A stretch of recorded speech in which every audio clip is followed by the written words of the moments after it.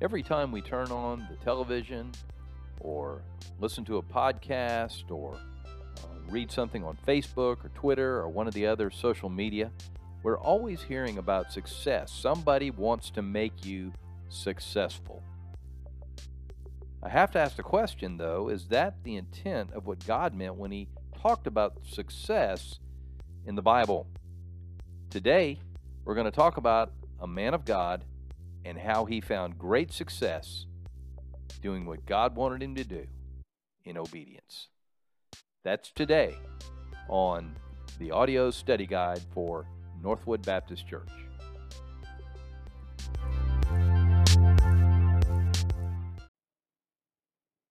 Welcome to the audio study guide for Northwood Baptist Church. My name is Trey Rhodes. I'm the Connections Pastor here at Northwood, and glad to have you along. If you're listening because you are one of our Life Connection Group leaders, you are more than welcome to come be a part, and we're excited to have you along. But if you have stumbled upon us or somebody has told you to take a listen to our audio study guide, we're in Genesis chapter 24 today, and we're going to be going over that in our Life Connection groups. If you're looking for a Life Connection group, you certainly can come to Northwood Baptist in North Charleston, South Carolina, and we would love to get you in a place where you can get connected. Well, we're in Genesis 24, and we're going to do like we always do, is we're going to go briefly over the message, and then we'll get into the discussion questions that'll help you in your Life Connection group. Now, my challenge to you is to make sure that you do a good job of keeping the interest peaked when someone wants to be a part of the discussion and bringing up things and moving the discussion along. But also, we don't want you to forget the importance of examining the text, because that's what we're here for. We're here to minister to one another and fellowship with one another, and we're also here to study the Word of God. So spend a little bit of time on the honesty time, get them talking, and then jump straight into examine the text, and you'll find a great opportunity to really help people deepen their walk with Christ and deepen their walk that they might know the Word of God. Alrighty, we're in Genesis chapter 24, as I said, and we're going to be talking about finding success in what matters most. Now, I was the one who preached this sermon, so I'm going to try to give you a brief rundown and then jump into the discussion questions. Talked a little bit about my wedding, Kelly's and my wedding, and how important weddings are, and that's what this whole thing is about.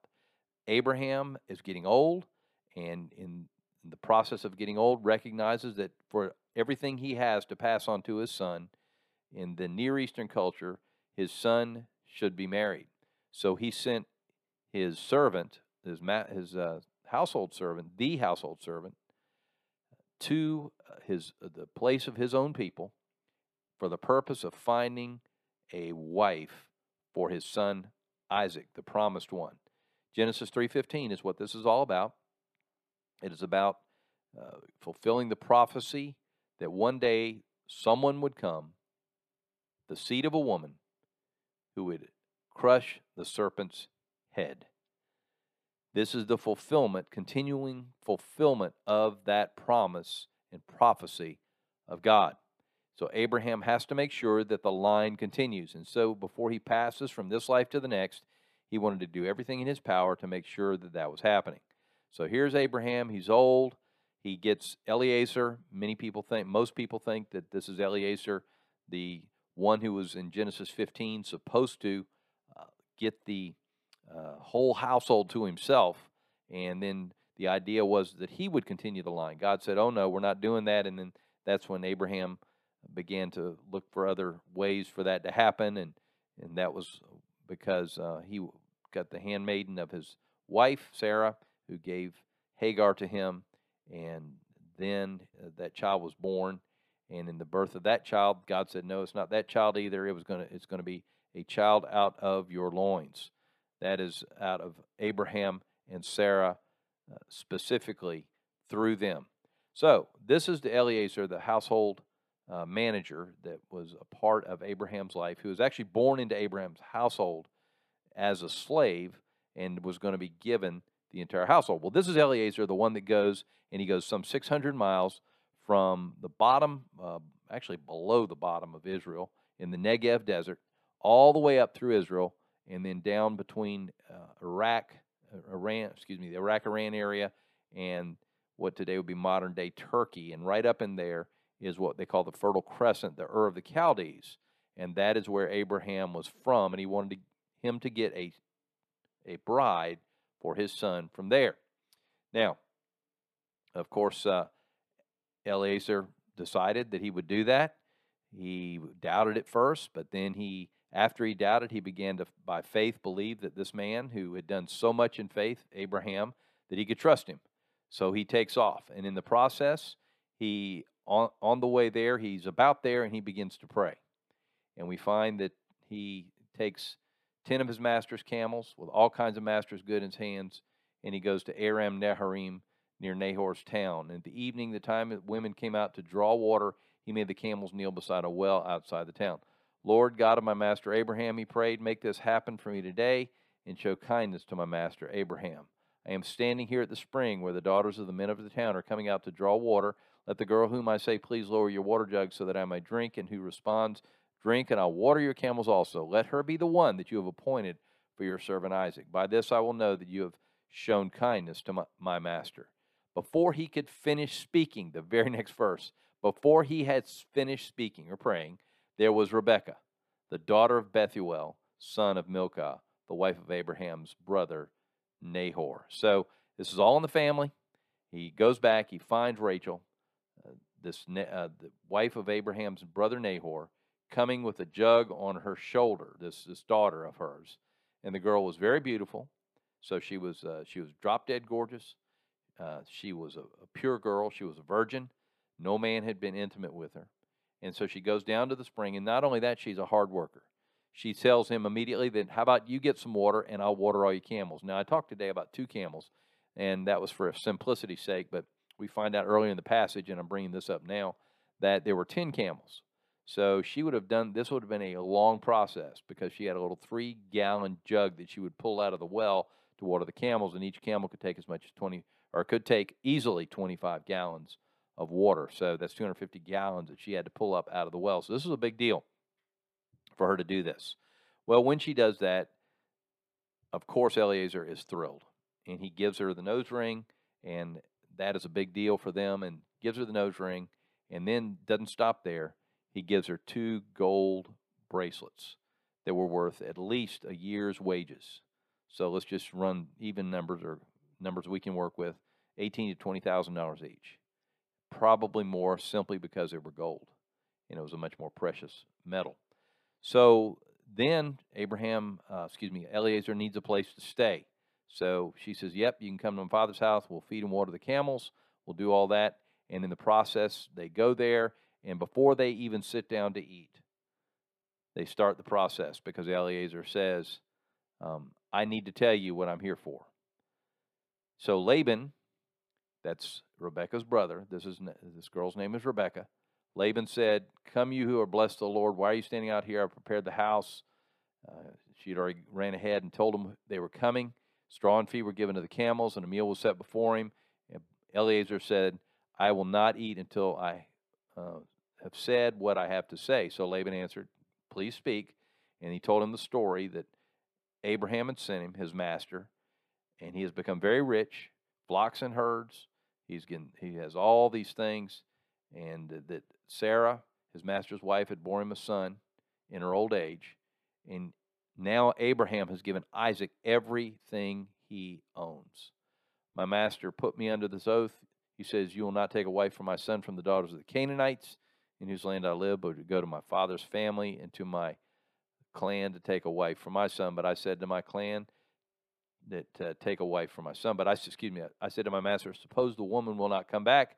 And he said, the Lord before you whom I've walked will send his angel with you and will make your journey a success. There's that word success. And I want to stop and talk about that word success for just a second. Success is not money. Success is not resources. Success is not power. Success is not getting elected to a position. Success is not having a big house or having the right education or getting a doctorate. Success is finding and doing the will of God. If you stand in the center of God's will, finding and doing his will, you will have success as a believer in Jesus Christ. You can work, as I said in the sermon, you can work in the backwoods of nowhere where no one ever knows your name. As a matter of fact, there are people, that are in heaven today that we will meet once we get there, who have worked in obscurity all their lives, and God looked at them and said, "Well done, good and faithful servant. Enter into the joys of my kingdom," because they worked inside the will of God, and that's what mattered. For everyone in your Life Connection group, you need to tell them that's what matters. It's not looking good. It's not being rich. It's not having everything we want. It's not going to all the right schools. And it's not having the right job. That's not success. Success is found in knowing and doing the will of God, period. So it is important that we find and do the will of God. So that's what the success that this servant, Eliezer, was looking for when he went to find a bride for Isaac. The success was finding the will of God. That was when he went after. In your life, it's the same thing. You go after and find the will of God. All righty, well, let's jump into the little bit of the discussion, the application points, and help us kind of figure out exactly what we need to do with this passage. If all this is the case, and you might want to read a little bit more, read a little bit less, it's up to you, but there are 4 applications that we can take from this passage of Scripture, and we're going to concentrate on verses 50 to 67. First of all, we find this. Obedience builds the foundation for success. You see, if we are going to be successful, we've got to learn, we've got to be those obedient servants of God. We got to do what God says, when God says to do it, with the right heart attitude. Think about it. Hebrews chapter 5, verse 8 even tells us that Jesus learned through obedience. So we must be those obedient believers, and we will learn to center ourselves in the will and the work of God. Our goal, what is it? That we would do what God wants. It's that simple. Obedience means we do what God wants. God, I'll do whatever you want, however you want, with whoever you want, whenever you want. The period. That's how it works. All right, number 2, worship. And we find this in verses 52 to 54. And again, you can read these verses if you'd like. Abraham's servant heard their words. He bowed to the ground before the Lord. There's his worship. And worship recognizes God's hand in success. You see, if he was going to be a success in what God had called him to do through his master Abraham, then what he was going to do was worship God and let him know it was you, God, that allowed this to happen. I prayed, you answered, period. That's how it works. God answers your prayer. You know, we pray this. We say, Lord, I'll be careful to give you the honor and praise. But do we? Maybe for your Life Connection group, you need to say, hey, listen, you know, last time you prayed and God answered, who did you tell how good things that God had done? Worship focus. Why is worship so important? Because worship focuses us on God's character. You know, we worship Him as the holy, righteous, pure, faithful one who has never left us, never forsaken us. You worship first, and it focuses you on who God is. And then, second bullet point, worship focuses you on God's ways. It's not just about God's character, although that's the big part of it. It's also about seeing how God works. When you saw that God did what He said He was going to do in the way that He said He was going to do it, with the people He said He was going to do it with, boom, there it is, God's ways. Now, in your life, it's the same way. When God does things God's way in your life, things that maybe you didn't even think that He would be able to do, or maybe that you didn't think He would do it that way. Maybe that's the best way to say it. Then you can say, okay, God, I believe that you can do it your way. Number 3, worship focuses you away from circumstances. You know, it just seems the craziest thing in the world that this servant left a place where there was probably plenty of eligible women around and went 600 miles to a place where he had never been before. He had been a slave in Abraham's household all his life, going up to Ur of the Chaldees, 600 miles away, and then somehow he has to find the right woman. That's when you depend upon God. Not the circumstances, because circumstantially it looked like an impossible task. But with God, all things are possible. What's our goal? That we develop a grateful heart. So we say, God, I know that you're in this, and when God accomplishes it, and we recognize that God did it, who do we thank? Whether it's getting a parking place, or whether it's being healed, or whether it's finding the job that you felt God wanted you to have, or the ministry position, or whatever it is, or going to the mission field and seeing God do miraculous things, all those things point you to God, And then you say, God, only God, only God. And that's what gives you a grateful heart. Number 3, timing directs God's plan for success. It's interesting in this passage, and I don't have time to read it, but they do all this, and then they say, hey, listen, why don't y'all wait 10 days? Eliezer wasn't for that. He didn't want to wait 10 days. They wanted her to wait, then you can go. So he responds to them, do not delay me, and this is what I like, since the Lord has made my journey, there's that word again, a success. He knew that God was in it. He knew that not only was it what he said he would do, but it was the timing involved. The time he went up there, the girl was at the well. The girl was at the well. This beautiful, pure, hardworking woman was there waiting for him. So in our lives as well, timing is a big deal. You know, we have often said, strike while the iron is hot. Make hay while the sun is shining. All those things have to do with timing, right? And God engineers circumstances in such a way many times that if we wait, those circumstances won't be there. I can tell you story after story where God did a work that if I had waited just a few more days, it wouldn't have been available. But God did a work because I was willing to do what he said when he said to do it. That's when I told the story of this man coming up and sharing, and I was able to share. His name was Michael, down in downtown Boston, and share the gospel with him. We happened to be in the right place at the right time, and God worked, right? So our goal is that we take advantage of God's timing. You see, our timing can be off. God's timing's never off. He's an on-time God. All right, number 4, submit willingly to your master for success. You see, it's all about submitting to the master. That's how he started, was by saying, okay, I'll do what you say. I don't know that I can do it, and if I can't, I guess you've given me an out, but I want you to know, master, I'm going to give it my dead level best. I'm going to obey you. I'm going to do it, and I'm going to do it willingly. You're not going to force me as a slave. I'm doing this because I want to do it. Our goal is that we recognize who our real master is. You see, he recognized that Abraham was the real master, that he needed to listen to him. He didn't need to say, well, get somebody else. He needed to say, here am I, send me. So then we have to ask the question, if that is recognizing who our real master is, we have to ask, who is that master that is driving us? Is our master our career, our friends, our money, our pleasure, our leisure, our power, whatever it is? You know, and you can let your life connection group, maybe they want to say what they put in that blank, your whatever. You just fill it in. That's what God's doing. So real success can only be found in your real master, Jesus Christ. And just like when they came back, and I love the end of the story, when they came back at the end of the story, and Rebekah sees a man walking across the field, and she gazes at him. She gazes at him. And they said, that's the master. For the first time, Isaac is now called the master. The transfer has taken place, and Isaac is now the master, and Rebekah becomes his wife. One day, Jesus is coming in the eastern sky. Our master is coming. Look to the eastern sky. Look for the master, so that one day he will say to you, well done, good and faithful servant. You know, take you and me as his bride to live with him forever. All righty, let's jump into the questions. Honesty time. I would recommend you do this. Joshua 1:8 is a good passage of scripture to read.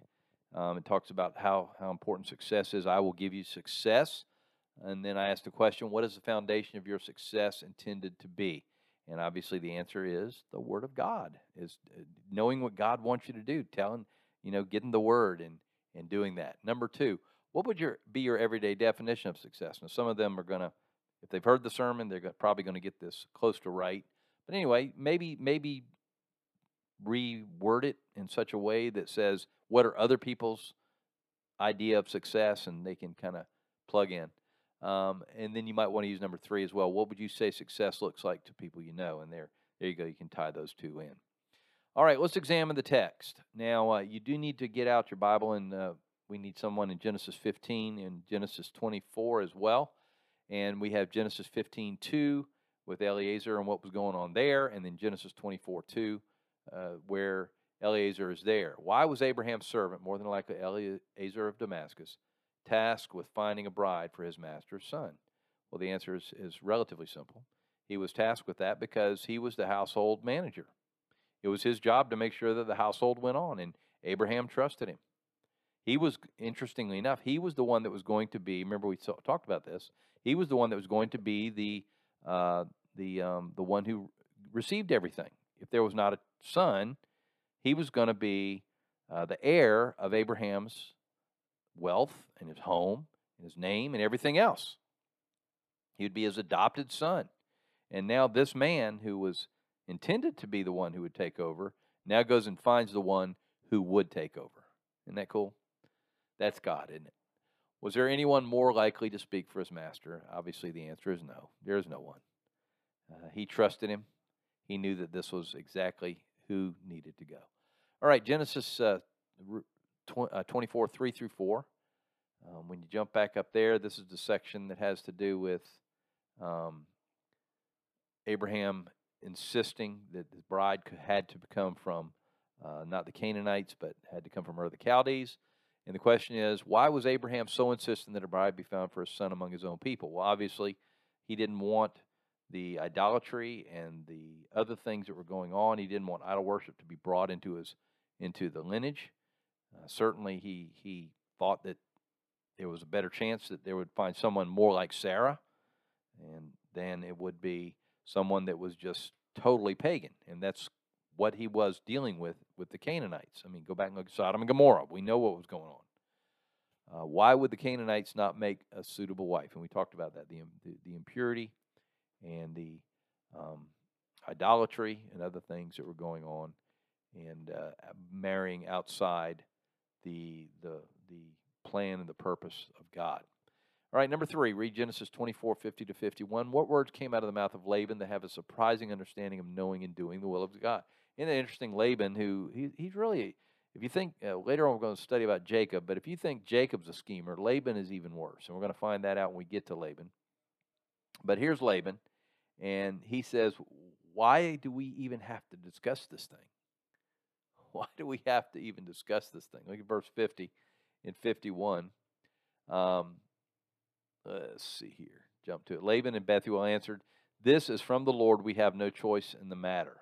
Rebekah's here in front of you. Take her and go and let her be a wife for your master's son, just as the Lord has spoken." Now, here are these two guys.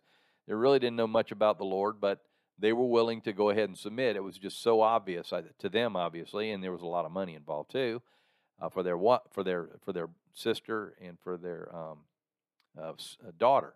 So, although he may have had ulterior motives in mind, how did God use Laban's word to accomplish God's will?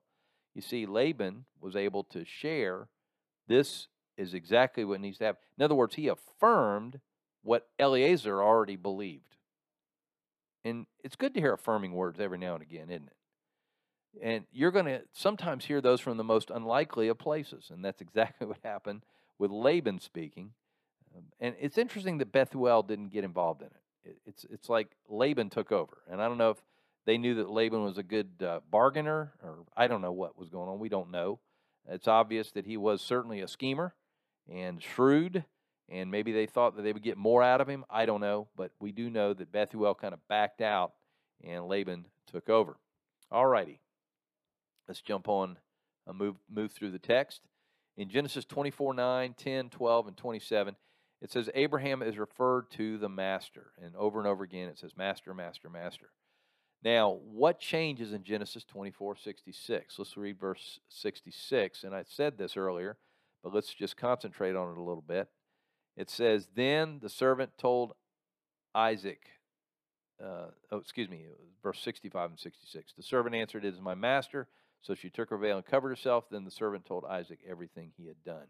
So now he's reporting no longer to Abraham. He's reporting to his master, his new master, who is now Isaac. Why? Because Isaac now has a wife. And Isaac's ministry has begun as a father. His ministry has begun as a husband. His ministry has begun at the head of this household. And now he is the new master. So Abraham is no longer referred to as the master from this point on. Isaac becomes that person. That's what changes. What was going to change for Eliezer in the household now? Well, he would no longer be answering to Abraham. He would now be answering to Isaac. That's exactly what happens when we change from the master that we were serving, whatever that was, to the master Jesus. We change allegiances. And that's, if we want to be a success, we change from the allegiances of the world, and we talk a little bit about those, the different things, power and money and resources and authority and all those things. We change to the master Jesus. All righty, let's apply the truth. How does this account in Genesis 24 teach us where and how real success is found in your life? So we find that real success is found not in the stuff we have, but in knowing and doing the will of God, right? That's where real success is found. It's not in stuff. It's not in money. It's not in a good job or having a great education. All those things are, sure, they're fine. And by the way, I did say this Sunday morning, I want to mention that again. You can be a success and still have those things. These are not mutually exclusive. We have men of God who are also very wealthy men, but they found and did the will of God in the midst of their job. Look at the best example I know is to look at Truett Cathy. Truett Cathy with Chick-fil-A, who became a billionaire, decided that he would know and do the will of God. It included having fried chicken sandwiches and serving them all over the country. But he always demonstrated his desire to expand the kingdom of God, to bring God the glory, to teach people what it meant to be a Christian and a follower of Christ, and teach God's word. He used comic books and everything else to do that. He would give coloring books to the kids and all kind of things to teach them character. So he did the will of God even though he was wealthy. So they're not mutually exclusive. But I will say you do not have to be wealthy. You do not have to be popular. You do not have to be famous to be able to know and do the will of God. You can be born in the backwoods of nowhere and be obscure, and God still says to you, well done, good and faithful servant. Welcome to the joys of my kingdom. All right, number 2, how does your worship recognize God's work in your life? Okay, what is it in your life that you need or have worshiped God for, and then told people that it was all God that did this? This is what I prayed for, and that's why it's so important to specifically express our prayers, because when we specifically express our prayers, we're able to share directly what God did, and it's easy to give Him praise because we say, God did that. I had nothing to do that. I asked God to do it, and God did it. Exactly what Eliezer went through. It was easy for him to worship because he knew that God did exactly what he asked him to do in prayer. All right? Now, that recognizes God's work in your life. How can worship make a difference in you? Worship focuses us not on ourselves and our circumstances. Worship focuses us on God's character and God's ways, right? And if we will focus on God's character and God's ways, it will change our lives. Number 3, have you considered the impact of your own obedience to the Lord Jesus in your life and the lives of your children and grandchildren? See, it's not just about you. Just like Eliezer this was going to continue on through Isaac, and then we will find later Jacob, and then Joseph, and on, went down all the way down to the lineage of Jesus Christ, and then the impact that had on the entire world. Your impact that you have makes a difference today for those that come after you. Steve Green sang a song one time, oh, that all who come behind me find me faithful. That's what we want in our lives. How would you want their lives to reflect in the future? How would you want their lives to reflect? I should have said reflect God in the future, reflect Jesus in the future. How does that look? What does that look like? Ask them. They're going to be able to answer that question. How can your seeking to be a successful follower of Christ make a difference in their lives? When they see that you are faithful, even through the struggles, and you are faithful to God, it's going to impact their lives, right? All right, what are some goals Pastor Trey shared that you can work on in your life? Is there one in your life that will matter the most this next year? Okay, what is that goal that you're trying to be successful in? Not that it has to do with money, but the goal of knowing and doing the will of God. What are those things you can do? Maybe it'd be, I need to read my Bible more this week, this year. Maybe it's, I need to have an opportunity to share the gospel. I want to share the gospel 4 different times with individuals this year. Maybe it's, I want to be somebody, I want to get involved in ministry. I want to go to the mission field. I want to go to the mission field, see what God is doing on the mission field. There's lots of things, and those kind of spiritual goals as a successful follower we can do. So make sure you do that. Are you willing to prioritize that goal this year? Make it a goal and do it. Amen? All right, respond to the truth. What do you think God is calling you to do in response to Genesis 24:50 to 67? And that goes back to what we just talked about. And then praying, of course, we're going to pray over you in just a second. How does this inform the way you pray?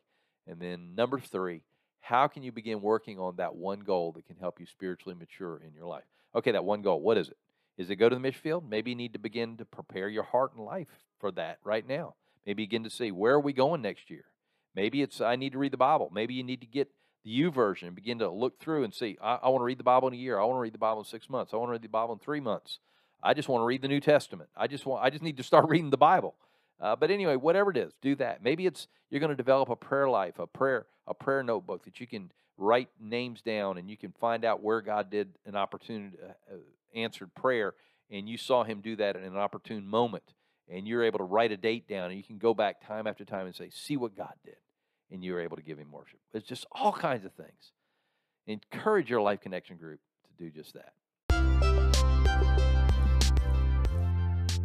All right, we're going to close in prayer, and I thank you so much for listening, and we look forward to what God is going to do in your Life Connection group this Sunday. Dear Father, thank you for everyone. Thank you for them listening. I pray that you would use them as they teach the Word of God, and they fellowship, and they care for one another. Thank you so much for our Life Connection groups that have just really worked hard to care for others in their Life Connection group in this time of where we've had some surge in the COVID, and we've had to go out and minister to people and share with them and feed them and other things and care for them. Lord, it's just been a tough time, but it's also been a very satisfying time as we've followed and done and accomplished your will. Lord, use us this week. May you touch hearts and lives through your word. And Lord, may we find great success as we know and do your will every day. In Jesus' name, amen. God bless you guys. Have a great Sunday.